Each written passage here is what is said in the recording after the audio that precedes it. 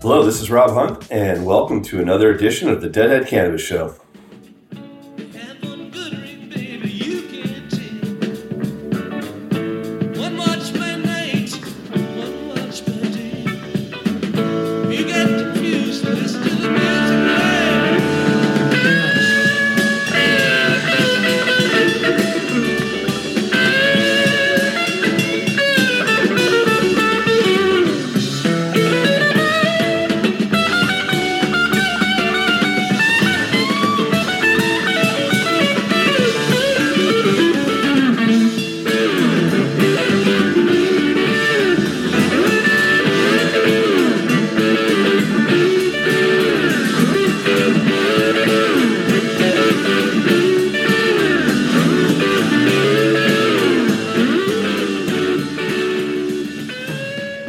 You are listening to 9/28/1975 from Lindley Meadows, right next to the Kezar Stadium in San Francisco, California.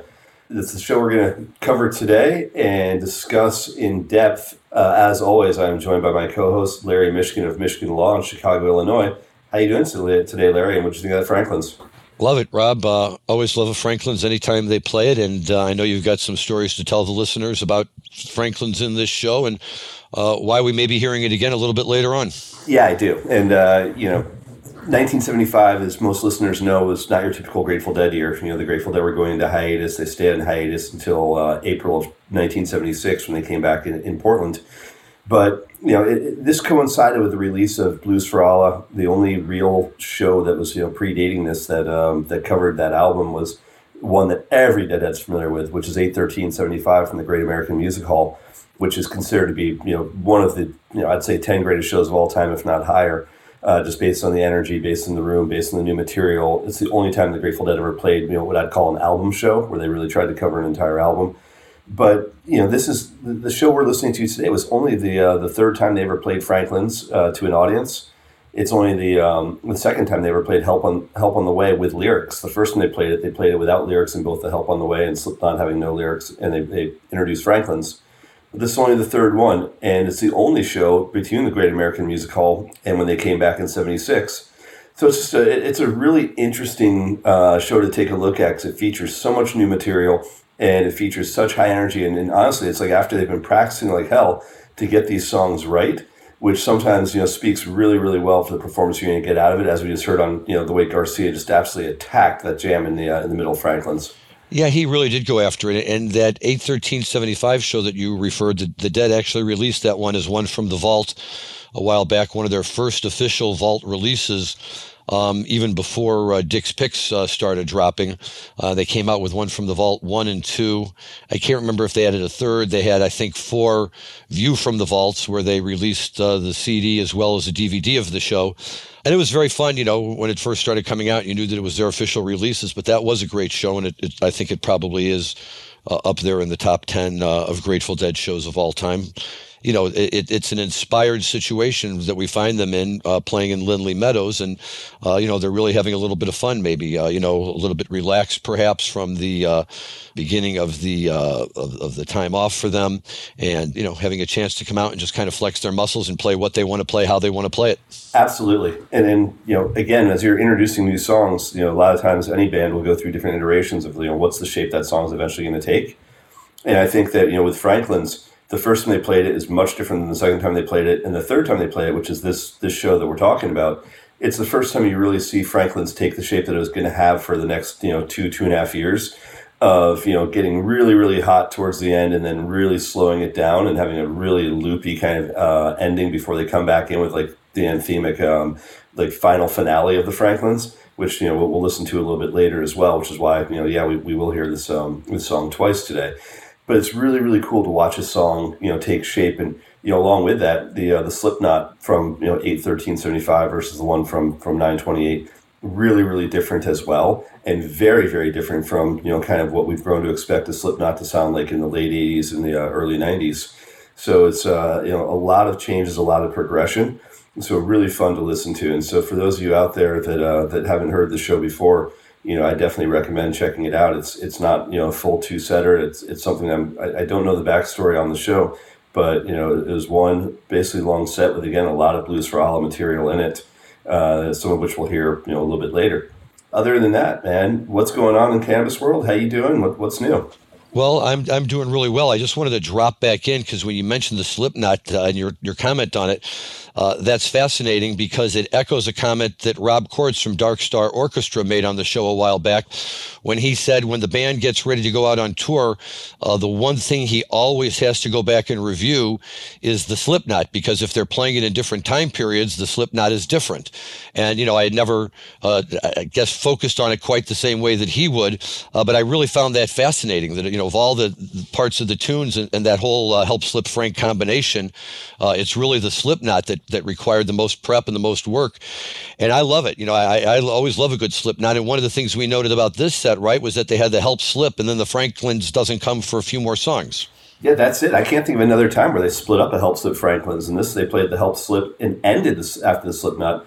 And then played something in the middle. I think it was a Music Never Stopped. They Love Each Other. Then Beat It On Down the Line, and then came back in and played Franklin's as an individual song. Which, name me another time they've done that. Like I know they've done a Help Slip Fire. I know they've done Franklin's tons of times without the Help Slip. But it's not too often that you have a Help Slip and a Franklin's in the same show without having them glued together. So it's really, really unique. As far as Slipknot goes, yeah, like we've always thought about as having kind of that ending part where it's almost like a Rhythm Devils-y style of like right? That doesn't exist in this. That's a much different sort of way of playing it. That as the song evolved, that became the staple, especially as you were coming out. You knew when the song was transitioning to Franklin's because you actually got the bridge that had that that part of it. And they hadn't really figured that out in 1975 when they first released it. Yeah, and once again, it's just a great way to watch, how the band on stage works its way through a tune and kind of takes it, from wherever it was. We've seen a couple of examples of this. We saw it with Wave the Flag. We talked about a few weeks ago how they were dropping hints of Eyes of the World into an early 1969 Dark Star. And I think that's one of the things we all love about the Grateful Dead is the opportunity to watch the song develop over time. And, speaking of that, and you mentioned something right before we went on the air that got me thinking about this, but I think you said it was 35 years ago today, The Touch of Grey made it into the top 10. And I find that fascinating, right? Because Touch of Grey was released in 1987, I think the album came out with the studio version. But of course, I had been hearing it in concert as far back as 83, possibly 82, but I think 83 was the first year I heard it on tour. 82 is when they started playing it on tour, though. Yeah. That's a song that if you hear it back then and then you hear it today, it has the same basic tune other than, some different lyrics that Jerry kind of, was playing around with and, working in and out and stuff like that. But, it's great to think of Touch of Grey as a number one hit and, how much time and effort they really put into that song to get it to where it was. And that's what they do, right? They just evolve and we see it happening in real time.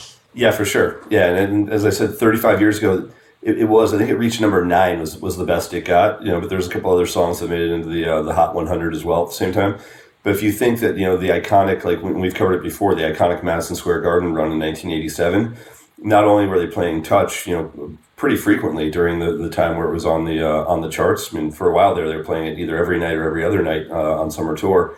But at that same time, Los Lobos had a number one hit with La Bamba. So if you think back to what I think is, I always talk about as my favorite set of the 1980s, 9/18/87, when Jerry splits up the Good Lovin' with the Good Lovin', La Bamba, Good Lovin', it only hit me when I was looking at the charts in the last couple of days to think about when, Touch of Grey peaked.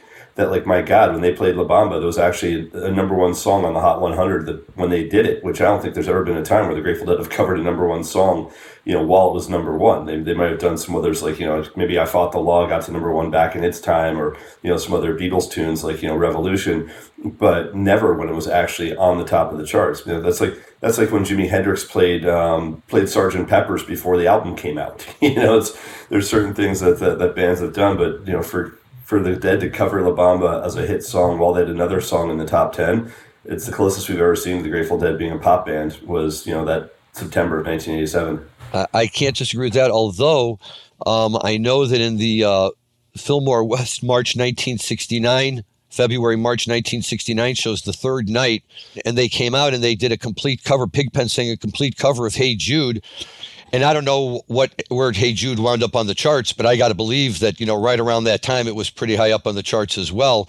So I guess the point is you don't see it very often, but every now and then they'll surprise you and pull a tune out just to say, hey, we're listening to the radio too.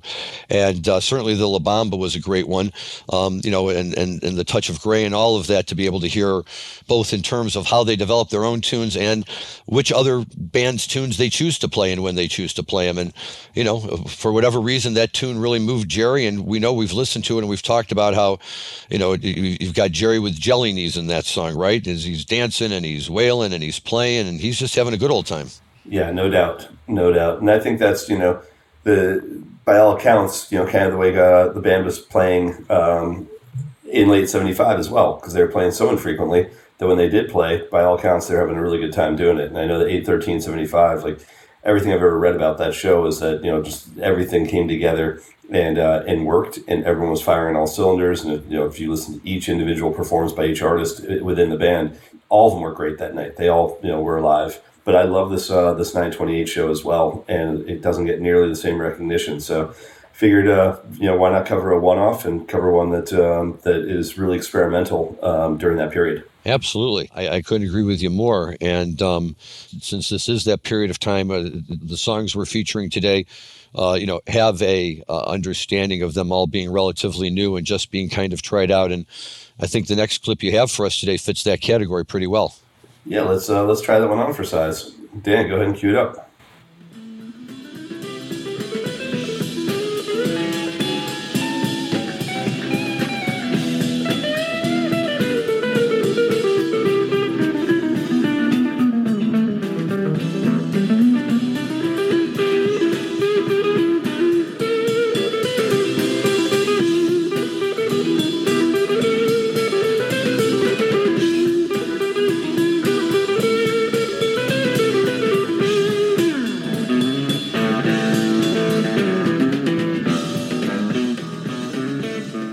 That, of course, coming from the Music Never Stopped, which was another brand new tune coming off of Blues for All right around that time, which became a staple of the Grateful Dead's sets, for the remainder of their career, usually as a first set closer.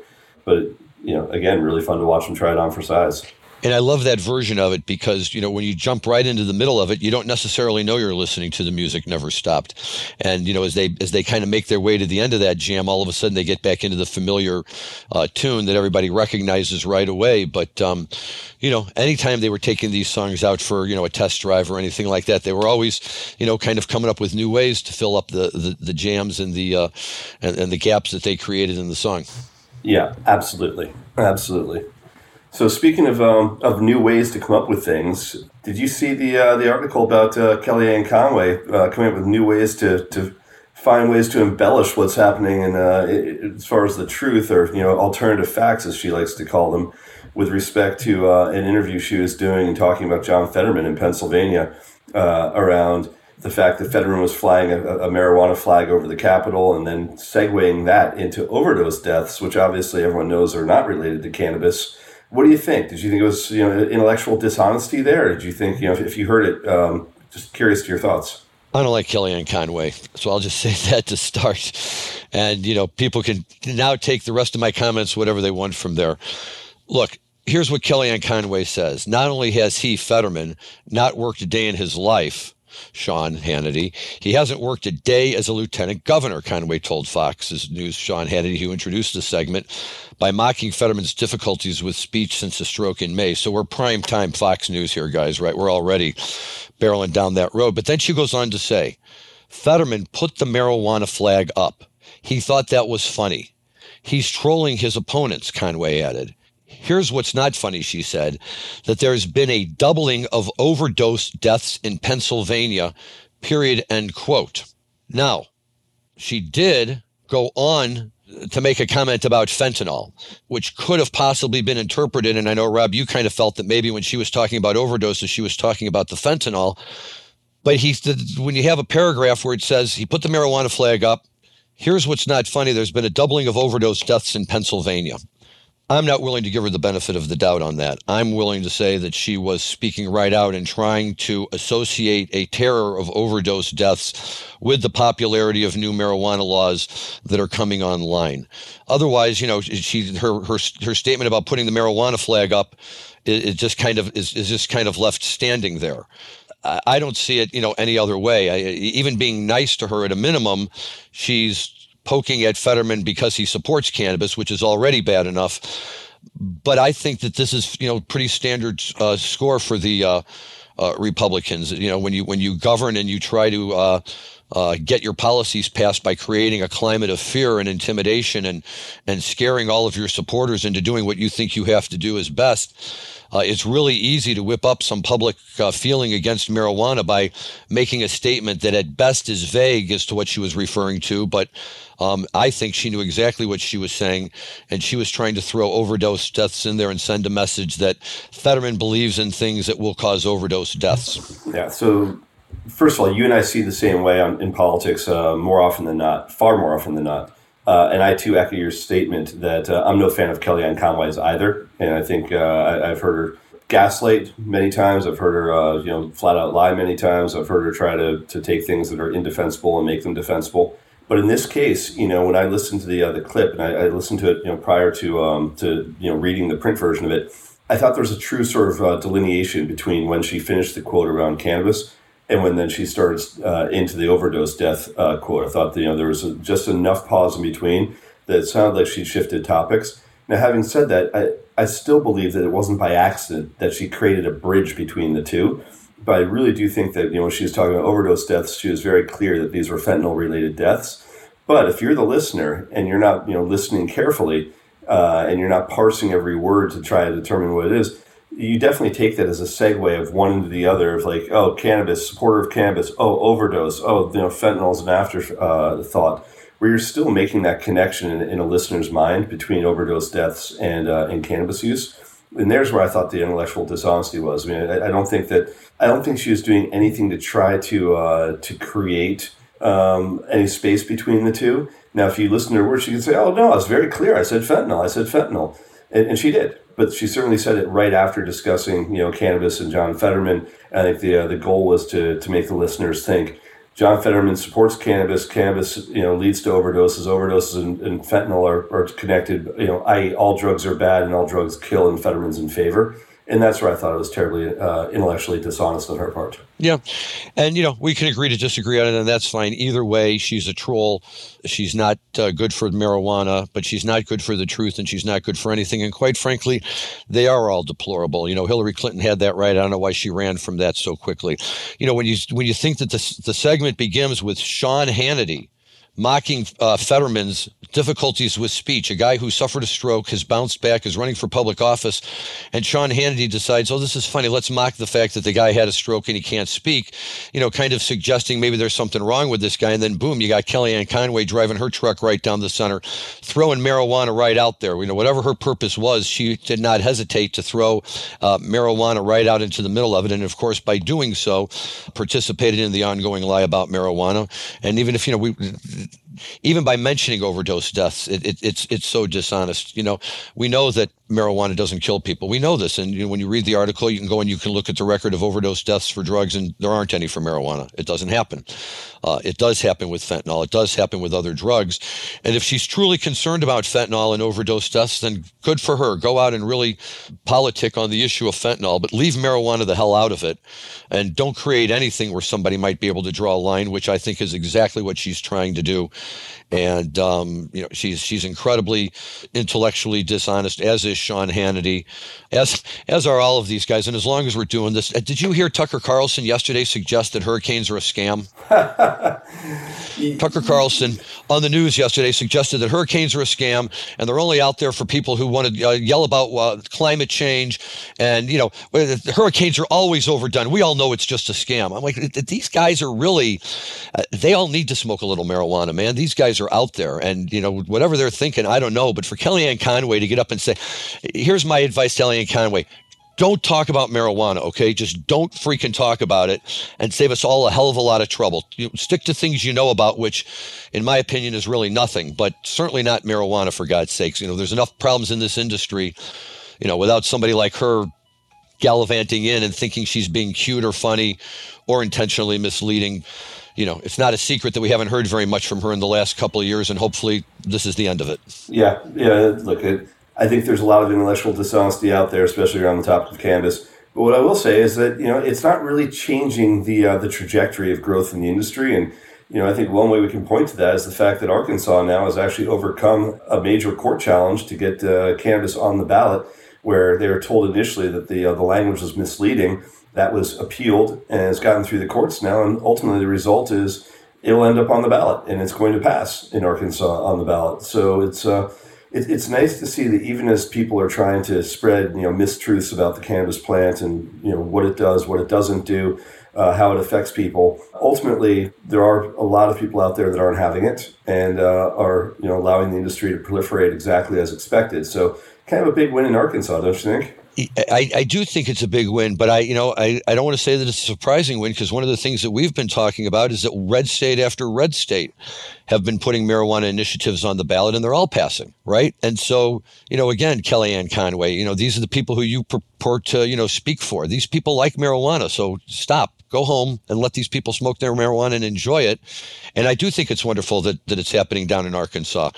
For better or for worse, I think that throughout the whole Roe versus Wade thing, Arkansas showed a fairly amazing amount of intellectual honesty that other Trump-following, red states followed. Ultimately, I don't know that he was successful in doing everything he wanted to do down there with it.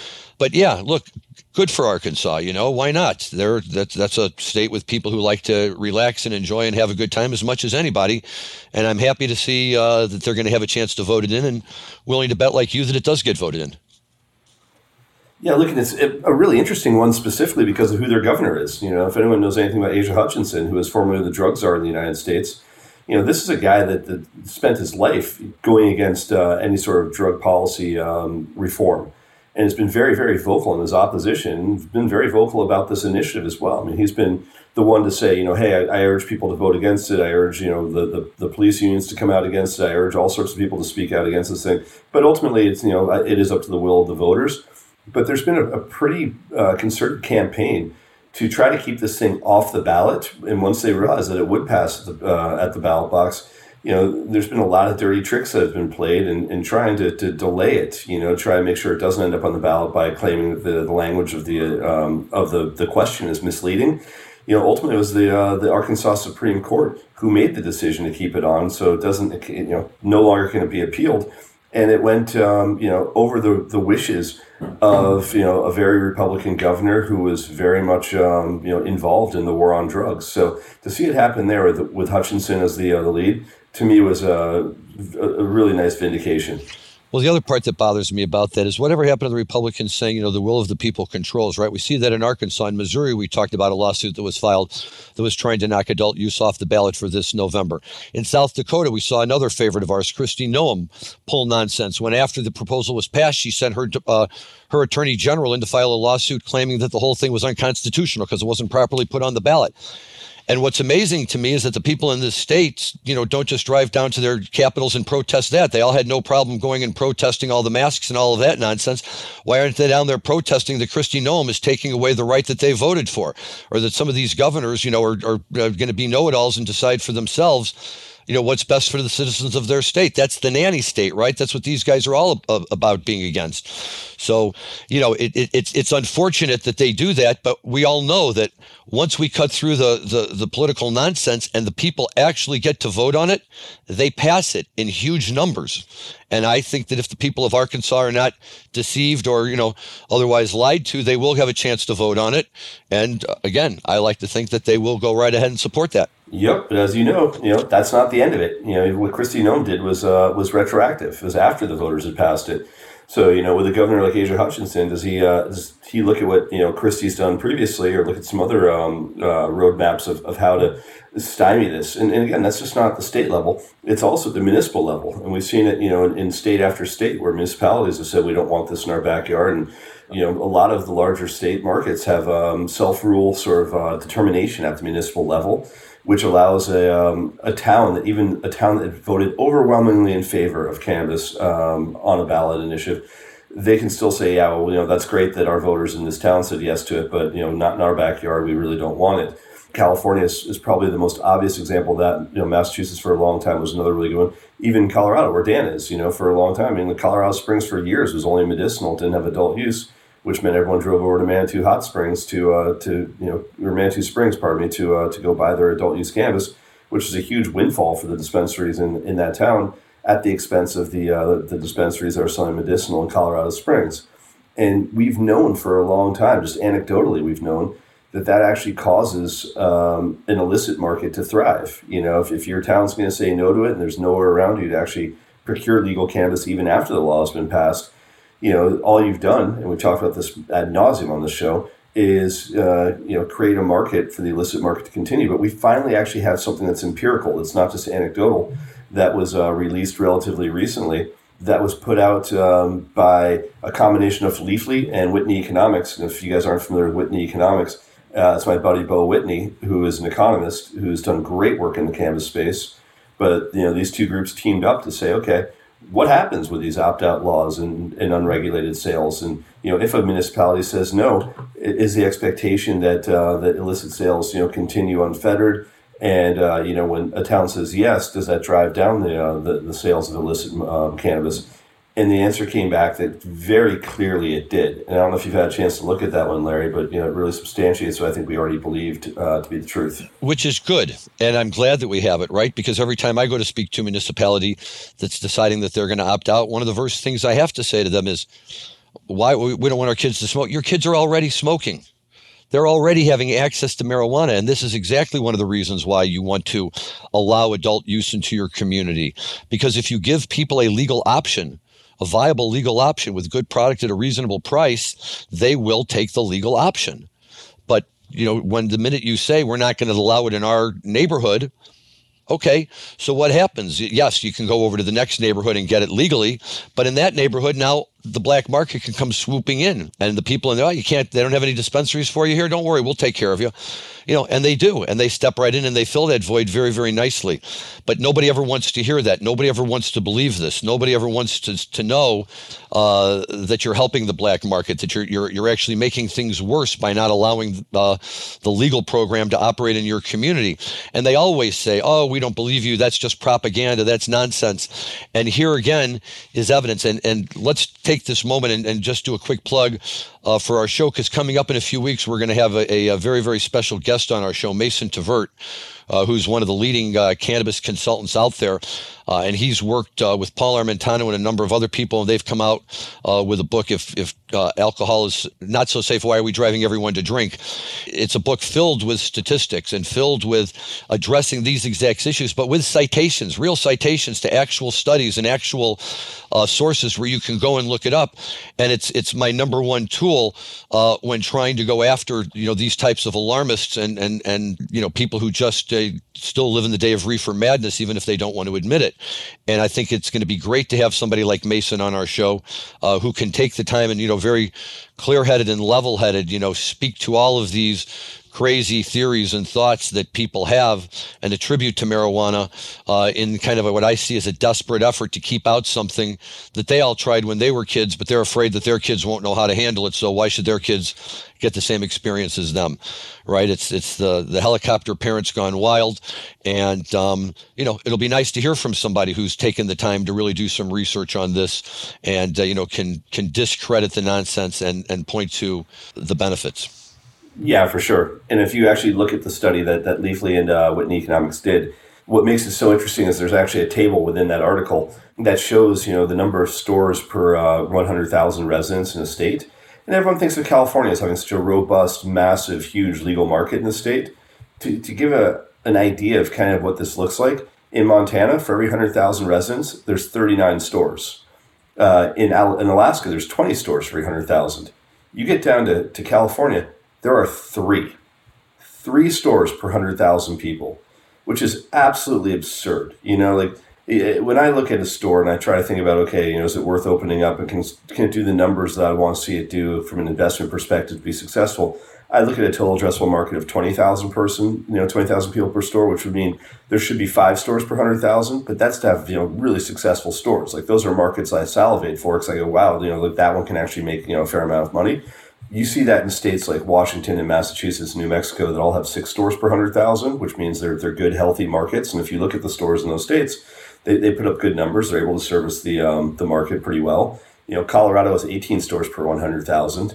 But if you look at the illicit sales versus the legal sales in each of these markets, the less stores per 100,000, the greater the percentage of illicit sales in a very, very meaningful way.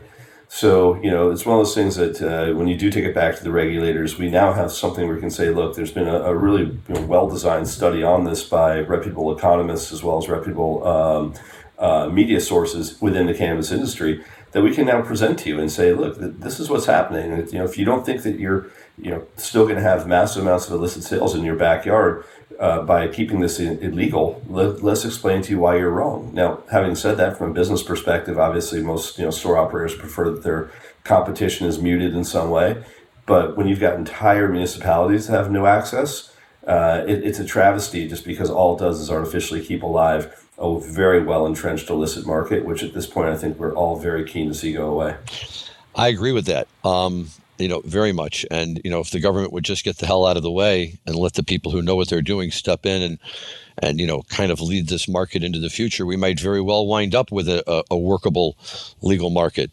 As it is right now, we're really struggling to do so all over the place. And, I don't think there's a single state we can point to right now where we say, wow, that state's doing it absolutely right, and this is the model that everyone ought to strive for. There's some states that are doing better than others. But on balance, when people try to legislate and work with marijuana the same way they work with everything else, it doesn't always work out the way that they had hoped. But certainly I think that if you can get people at the municipal level to begin to understand this connection, that we might find more of them that are willing to opt in and participate in the program and become a solution to the problem, rather than a community that just simply closes its eyes and pretends like it's not happening. Yep, agreed. And I think that people not understanding or misunderstanding cannabis in general, whether it's municipalities or whether it's other organizations, it has been something we've been dealing with now for years. And you keep hoping that with greater education and greater understanding of what this substance is, and having more sight lines onto what the result of using it is, that people would change their minds or change their positions. But as of last week, the World Anti-Doping Agency has decided to keep cannabis on its list of banned substances for international athletes, following a scientific review and a determination that cannabis use, quote, get this one, violates the spirit of sport, whatever the hell that means.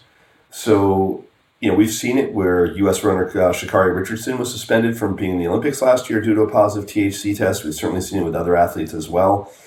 At what point do the International Olympic Committee and other groups like the World Anti-Doping or whatever, the Anti-Doping Agency, when do they realize that cannabis, and I'm going to say this clearly for all you out there listening, is not a performance-enhancing drug? You are not going to run faster from cannabis use. You are not going to lift more weight. You are not going to pole vault higher. You're not going to ski faster. Cannabis is not something you are taking, anyone is taking, to give them an edge. Like there's 1,000 drugs out there that do that. This ain't one of them. So why we're still dealing with this? Any idea? Yeah, because of people like Kellyanne Conway, right? It all goes back to Kellyanne Conway. Well, even just a minute ago when you were saying about how we're trying to get the positive message out, all I could think is for every 100 hours that we put in trying to shape a positive message for marijuana, Kellyanne Conway gets on Fox News and shoots her mouth off. And, 10 million people take her word as gospel and just discount everything else that's been said. And that's the part that bothers me, right? Is that, just enough already, whether it's at her level, whether it's at the international level. There's some things in life that we don't test for. There's some things we do. If somebody could explain to me why marijuana is on the list of things we do instead of on the list of things we don't, I'd be willing to listen. But I haven't heard it either, except, people who say that endurance athletes, maybe marathon runners, that smoking cannabis beforehand can help you through the periods of boredom or whatever when you hit mile 15 or whatever of the 26 miles and you say, how am I going to keep going?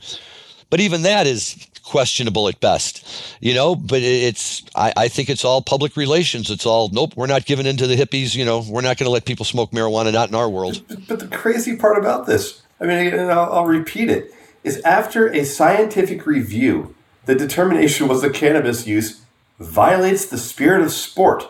How is that scientific in any way as far as a conclusion? Now, if they were to say that, increased oxygen levels by 2/3 or, some other, increased body mass by whatever, there I understand that's a scientific conclusion. But to say something, your scientific conclusion is that it violates the spirit of sport is one of the most nonsensical explanations I've ever heard attached to a study related to substance abuse or substance use. Well, right. And just minus the study, it's right up there with Schedule 1, which says that marijuana has no known medical benefits or values, right? So people make the statements that they want to make, and then they just stand on them. There's thousands and thousands of healthcare providers who would disagree with that statement. And we've talked about Raphael Mechoulam and others who have long histories of studies of patients who have received benefits from the use of cannabis. But, the United States, in its infinite wisdom, has made a determination without doing any studies. We don't even need Mechoulam at this point. We've got Marinol, we've got Dronabinol, we've got other THC-based medications the FDA has approved. At a certain point, you can't have it both ways and say there's no medicinal benefit whatsoever, yet still approve an FDA drug for dissemination to the broader public. It's not both. It's either it has medicinal benefits or it doesn't. Well, it's true, but it's the same type of, government, we don't care. It doesn't matter whether what we say is illogical. This is what we say. And so you just kind of need to accept it. We somehow have made a determination that marijuana is one of the most dangerous substances known to man. And it has to be completely eliminated because anyone who uses it is just as likely to die as somebody who uses heroin. It's bad, bad, bad. And I'm just like, look, we see it in everything. So take fentanyl and take Kellyanne Conway from it and all of her screaming about fentanyl. Great, scream about fentanyl, but you know what I don't like? When they scream about fentanyl and they want to enhance punishments because a police officer opened a car and there was a sample of fentanyl on the armrest on the door, and the police officer got within 20 meters of the fentanyl, and oh my God, we all know that fentanyl can crawl right through your skin and kill you and make you, despite the fact that all studies on it have shown that no, if you take it and ingest it, it can kill you. If some powder falls on your hand, it doesn't kill you.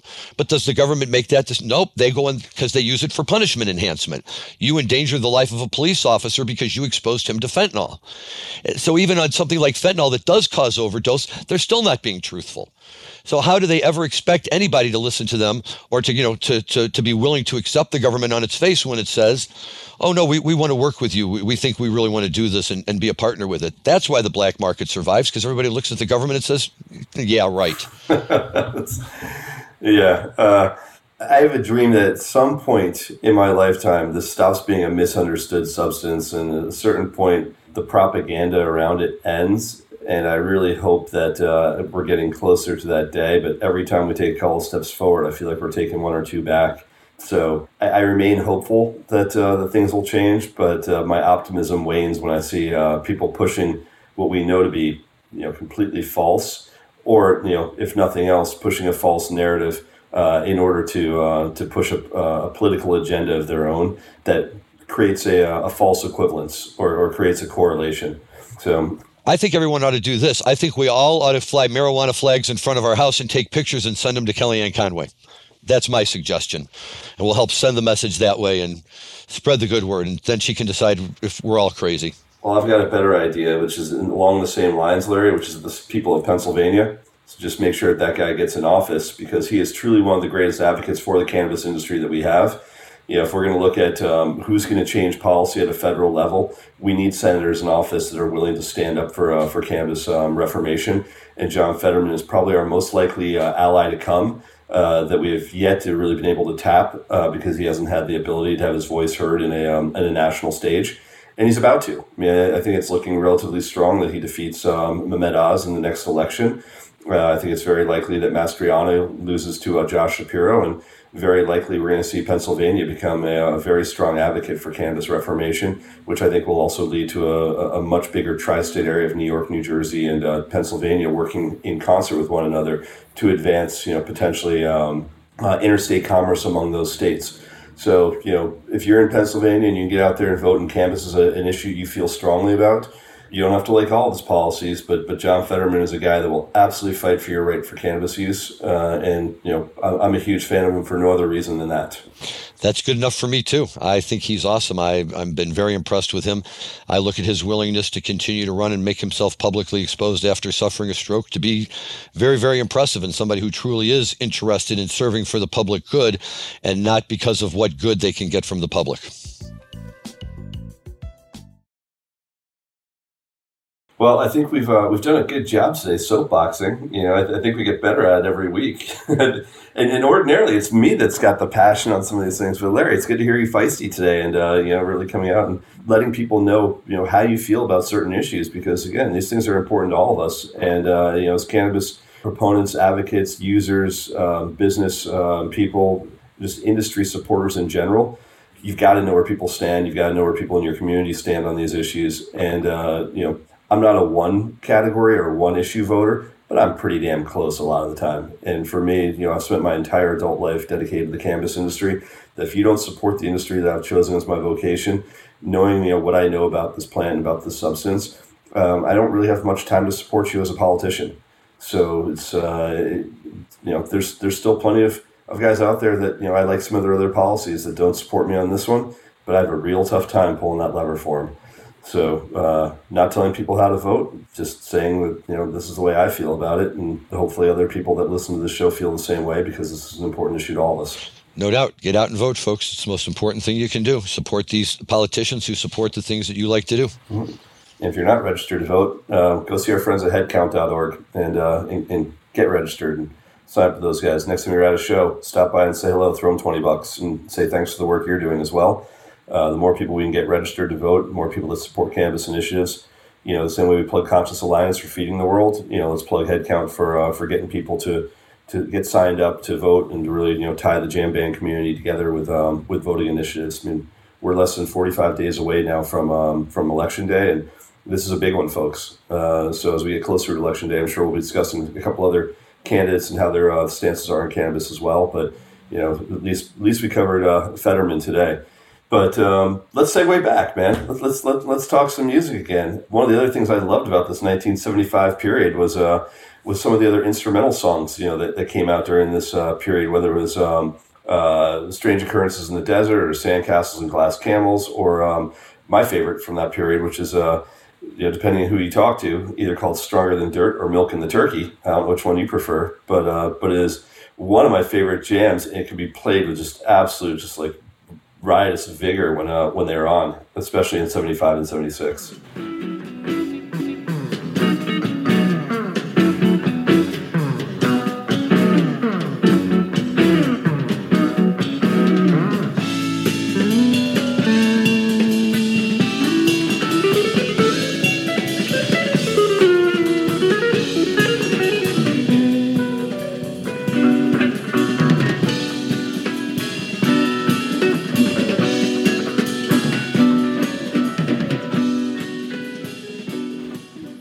You know what I absolutely love about that, Larry? I love the drumming. I love the cymbal play. There's just so much like hi-hat crashing on that. That's just done in a measured way, but there's just a lot of cymbal work being done by Billy. There is. It really adds to it. I really like it a lot. And you were talking about some of like the more obscure tunes on the album, right? Stronger Than Dirt or any of those that you were referencing. And the Dead do that a lot, right? This is not like on Anthem of the Sun and the whole That's It for the Other Ones suite. That's even broken down into like We Leave the Castle and other little things. And my buddies and I used to listen to it, and we'd always get a kick out of it, trying to figure out which one of these little, subcategories of song that's been identified of the album are they actually in? In Terrapin, one of the best things about Dead and Company, and we'll get back to them in a second, is that they were playing the whole Terrapin suite for a while, and they were actually diving in to some of these other songs, Add a Siding and, you know, whatever some of the other ones were from the album in the full suite that Jerry and the boys never got around to playing. And I think it's kind of fun to hear those. Those are like the little forgotten tunes on the album that kind of got lost in the shuffle, and it's nice to see them come back every now and then. Yeah, for sure. I mean, you got the San Bernardino Swing Auditorium from 22677, where they covered part of it. But yeah, I mean, for the most part, when we think about Terrapin, we think about Lady with a Fan. We don't think about all the other stuff like the While You Were Gone segment. So there's so much more to that suite and so much more to that album. The same thing is true with Blues for Allah. Like Blues for Allah, they only took a couple gems from that album that they continue to play. Obviously, it helps that Franklin's and Music Never Stop being primary ones. But even the song Blues for Allah, they really dropped out of the repertoire. It didn't get played all that often after I think probably after '76. I have to go back and look at Dead Bass. But it's there aren't that many they took from this, and it's such a creative album. I don't think it gets necessarily all the recognition it deserves, but it has a lot of really cool instrumental portions to it that are much, much different than any other album they've put out. And it was a really, for me, like Blues for Allah is one of the only times that they did a real experimental piece, a real experimental album that went after a very specific sort of Middle Eastern feel and genre in a really creative way. Yeah. No, it's certainly a great album, and I agree with what you said about how that album is put together. It's very special, for the people who like it, and it's certainly produced some of the finest Dead tunes that we've ever got to listen to. And I made reference to Dead and Company before because Dead and Company, like them, love them, hate them, get bored by them, and we've talked to people who cover the spectrum on that. The one thing that Dead and Company was really good at was going back and pulling out old tunes that hadn't really been heard for a long time and giving them new life and playing them as they go along. And that was always a lot of fun. But we bring this up because the Dead has recently just made an announcement that as they prepare to start organizing their summer tour for 2023, they've gone ahead to say that this will be the final go-around for Dead and Company. This will be their final tour, after which I think Bob Weir said, nobody's retiring. We're going to keep doing everything until we drop. It might just be with different groups of people. So my question to you, Rob, is what are your thoughts on this? Not just that they're splitting up, but they've decided to actually still have one more tour before they do so. Yeah, I mean, it's hard. I mean, look, these guys aren't getting younger, and they go out on the road the way they have. I'm amazed they're still keeping up a touring performance schedule the way they have the last couple of years. And this past year was pretty difficult. This past year you saw members of the band having to take breaks in the middle of tour, and all these guys now are over 80 years old. I think Weir maybe is the youngest, and I think Weir's what, he's pushing 80 himself right now. So it's real difficult to keep up that kind of level of energy. So not surprised. I definitely saw, Mickey put out a really cool tweet the other day about, kind of his thoughts about it as well, and Weird it as well. But look, the way I look at it is 7 years of this has been probably 6 years longer than I thought would happen when it was first announced.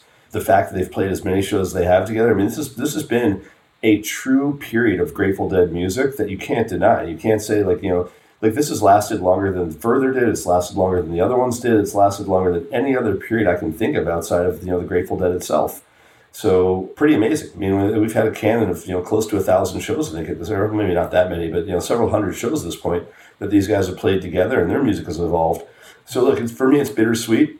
I think they'll all, as I said, keep playing music in some incarnation or another, but it does kind of make you think like, all right, about to gear up to another sort of Fairly Well situation where everyone that's a serious Deadhead goes, I kind of have to be there for this one. This is probably it for the for at least the last remaining three that are playing together.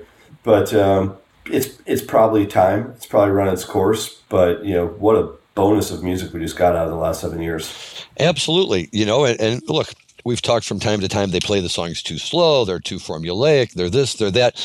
But the one thing that you can't deny is that they're the Grateful Dead's progeny. And as such, they are the keepers of the flame for that whole Grateful Dead thing. And even like talking about Phil, who's out doing his shows and getting ready to kick off his Philoween shows out in New York in October, those are great. But when Phil brings in all those other musicians, they do cover a lot of Grateful Dead. They cover a lot of other songs. And although you do have a crowd that's primarily Deadheads, it has, at least to me, a decidedly different feel to it. When I'm at Dead and Company and I'm sitting in Wrigley Field and there's 35 or 40,000 fellow Deadheads right there, we haven't gotten that since Soldier Field or Alpine Valley in this part of the world. And it's always nice, once a year, whatever it is, you have a weekend, you have a Friday, a Saturday night, and it's like, the high school reunion. Everybody gets together and everybody comes out in their tie-dyes and everybody comes out and gives the ushers a hard time because they can all smoke marijuana openly on this night. And, whatever, it's fun. And you bump into people you haven't seen in a long time, and it kind of reminds you of what the whole idea of Grateful Dead and community was all about that, first attracted me into it anyway. And yeah, you have the band, and maybe half the time we're talking just kind of with the band in the background, but it's nice and it's almost comforting, to have that music there and to know that it's there. And I think you're right. I think that probably one of the reasons they've announced it this way is, look, they're no dummies. Now they can sell out every one of these shows because every time they go into a town, this is it. And, this will draw out the Deadheads in force. I don't want to say one last time because everybody was thinking one last time after 2015, and who knows what's going to come next. But if anything's going to come next, I would put in my vote for some form of a conglomeration where Phil and Bobby are playing together again. Yeah, we'll see. It's hard to say what's going to come next, but I'm guessing that each of them are going to continue to play, whether it's Billy playing with Billy and the Kids or whether it's Bobby playing more with Wolf Brothers. Look, the music's not going away. And what I'll say that the last 7 years of Dead & Co. have done, and, I've seen very, very few shows. It hasn't been my favorite incarnation of the band getting together. But what it has done is truly opened up a massive new audience to the band of much, much younger fans. And I'll tell you something that's really ironic, and it's something that I laughed about sitting with Trixie and Annabelle Garcia back 6 or 7 years ago, right when this was being announced. Is Trixie had said to me that John Mayer had made a comment to her and her sister this is going to open up the Grateful Dead's music to a whole wave of new people. And Trixie at the time laughed about it and goes, yeah, the Grateful Dead needs to introduce their music to anyone else outside of who we already have. We already have millions upon millions of fans. And I gotta say, I thought it was a really arrogant statement of John Mayer at the time. But in retrospect, upon reflection of 7 years, this wasn't just a tour. If it had been just a tour, it would have been an arrogant statement. But he backed it up, man. He introduced the Grateful Dead's music to millions and millions of younger fans and younger people that now have had the opportunity to say, I got to see the Grateful Dead, or at least the closest thing they could get to, were otherwise totally unavailable to them. And I give Mayer a ton of credit for sticking with this and really becoming, for lack of a better word, a member of the Grateful Dead for 7 years. And kudos, man. He's not my favorite guitar player. He's not my favorite voice. He's certainly no Garcia.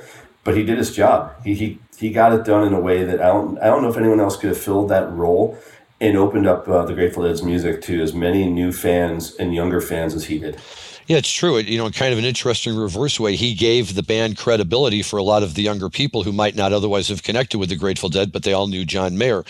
And certainly that was a big help. The other person I think, who's got to get a lot of credit in all of that is Oteil, because he's just stepped in and done an absolutely amazing job. And we talked about him a little bit previously, but you can never talk about Oteil too much because he's just that good.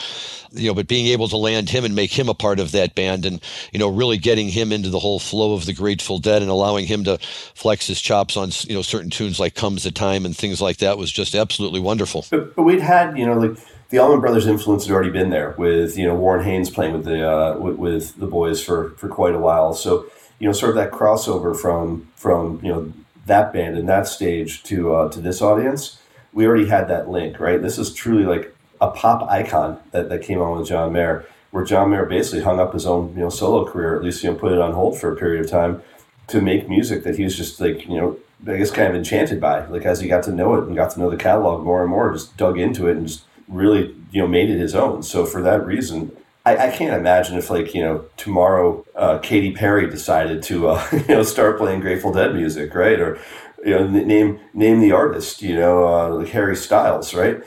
That's not going to happen. That's essentially what John Mayer did. Is take someone that was a number one pop musician and say, I'm going to recreate myself as a member of the Grateful Dead. I mean, everyone knew he was an amazing blues musician, an amazing, amazing guitar player.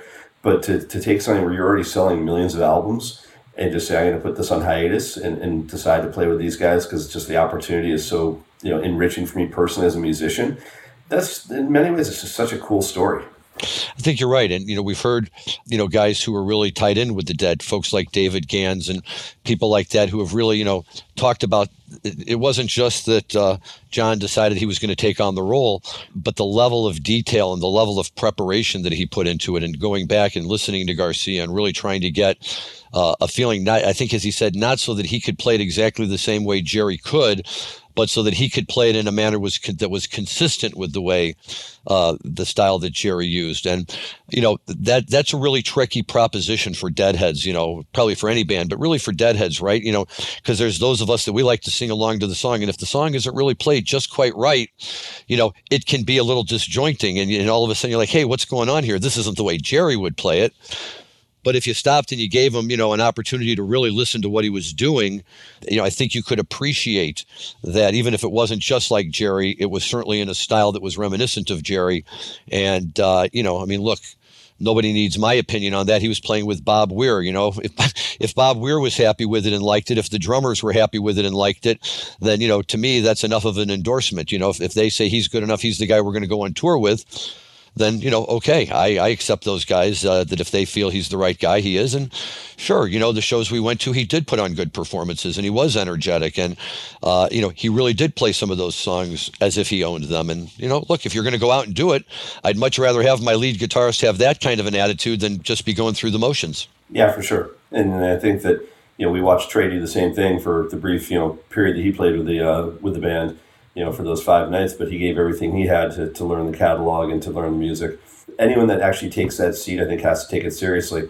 But, convincing Trey to do something else besides his own band is probably a tougher sell than Mayer.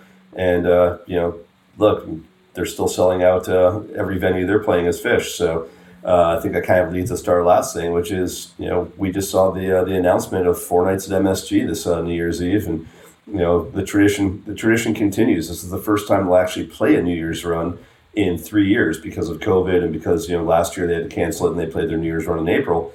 But, here we are back to MSG for 4 nights at the Garden, Wednesday, Thursday, Friday, and Saturday to end the year. I mean, great that New Year's Eve is on Saturday night. It should be an epic run. And tickets, I think, for pre-order went on sale yesterday, and tickets go on sale to the public, I think, on October the 7th or 8th, if I'm correct. So what do you think? I mean, it should be a pretty fun run, huh? Yeah, and I have to say it was kind of a little bit humorous for me because I was following this story for a while because my son and all of his buddies, who are all such huge Phish fans, and they've been going to the Phish New Year's Eve shows, religiously every year that they've had them. Last year this past year they were at the April shows, the makeup shows, and that's really an important part of their year. And for the longest time, there was all sorts of rumors flying around that Phish was not going to do New Year's Eve shows, or if they were not going to do them at MSG. That Billy Joel had somehow stepped in and flexed his authority, and he was going to be taking up MSG for New Year. And oh my God, what would Phish do? And all of a sudden this announcement comes out, and I feel like the entire Phish world just kind of had a deep sigh of relief, like, okay, good. We still have some things that we can always count on year after year. We got Dick's, we got New Year's Eve, we got Halloween, and and it's wonderful that they can go out and do it. And one of the things I think that's always interesting about Phish and their New Year's Eve runs is that if New Year's Eve would fall on Thursday night, then they'd still play shows Friday and Saturday, to kind of play out the weekend. And I always, so to me, this feels more like a true New Year's Eve. I always like it when the New Year's Eve show is the end of the run and just kind of, takes you to whatever levels it's going to take you, and then says, okay, now go have a good year. Not that I'm complaining, certainly, that Phish does it that other way, but I do appreciate the fact that the show will kind of chronologically, the run this year will end on the 31st. Well, it's always hard on New Year's Day to say, I'm going to wake back up and go see another show tonight. It's relatively taxing if you're partying into the new year the night before. I mean, usually on New Year's Day, for anyone that goes out and hits it hard on New Year's Eve, the last thing you're thinking about is what you're doing on the first. It's like you don't even call it until the third. So it's nice to see that it actually coincides with a Saturday night date, and they finish it off, and 31st is the final show. But I did put in for tickets, so we'll see what happens. I'm giving myself about a 0% chance of getting them, but there's there's always some hope out there. But look, man, good time today. Lots of stuff, lots of ground we covered. Finishing it off, I don't have much more to say outside of we're going to leave the audience with a bit more of the Franklin's Tower, and just as a little prelude into what we're going to listen to.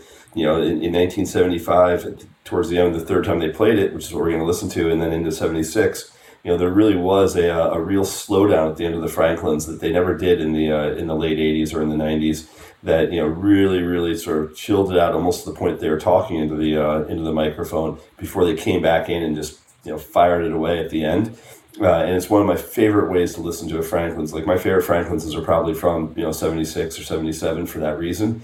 And I think this one's a great representation of where the song was going at the time. So with that, I'll leave you with, this is Rob Hunt from Linnea Holdings, thanking everyone for tuning in and listening again. And thanks to Larry Mishkin and Dan Humiston, and we'll see you next week. Thank you, Rob. It was a great show today. We covered a lot of good stuff. Loved the music. Lots of good stuff to come. Like I say, we have Mason Tvert coming down the line. We're setting up a few other great interviews. And as always, there's more Grateful Dead music out there than we know what to do with. So, we'll have a good fun. We'll have a good time on our future shows as well. So thanks again for listening. Have a great week and enjoy your cannabis responsibly. Roll away, the Jew. You better roll away, the Jew. Roll away.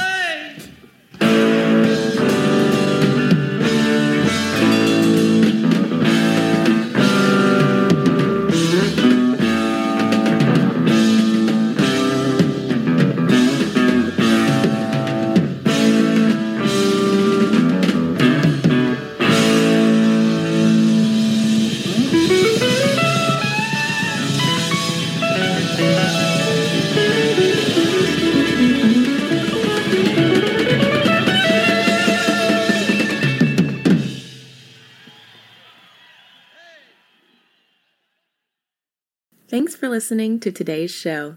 To check out more great cannabis podcasts, go to podconnects.com. Here's a preview of one of our other shows. Hi, y'all. I'm Jo, host of Casually Baked, the podcast. If you're curious to explore the highly responsible side of cannabis, farming, and legalization, I'm here to help lighten the stigma and build your canna confidence. Download episodes now of Casually Baked, the podcast, wherever you listen to podcasts. And journey with me through the evolving cannabis culture and discover how and why people like you are adding cannabis to their wellness toolkit. It's time to get casually baked.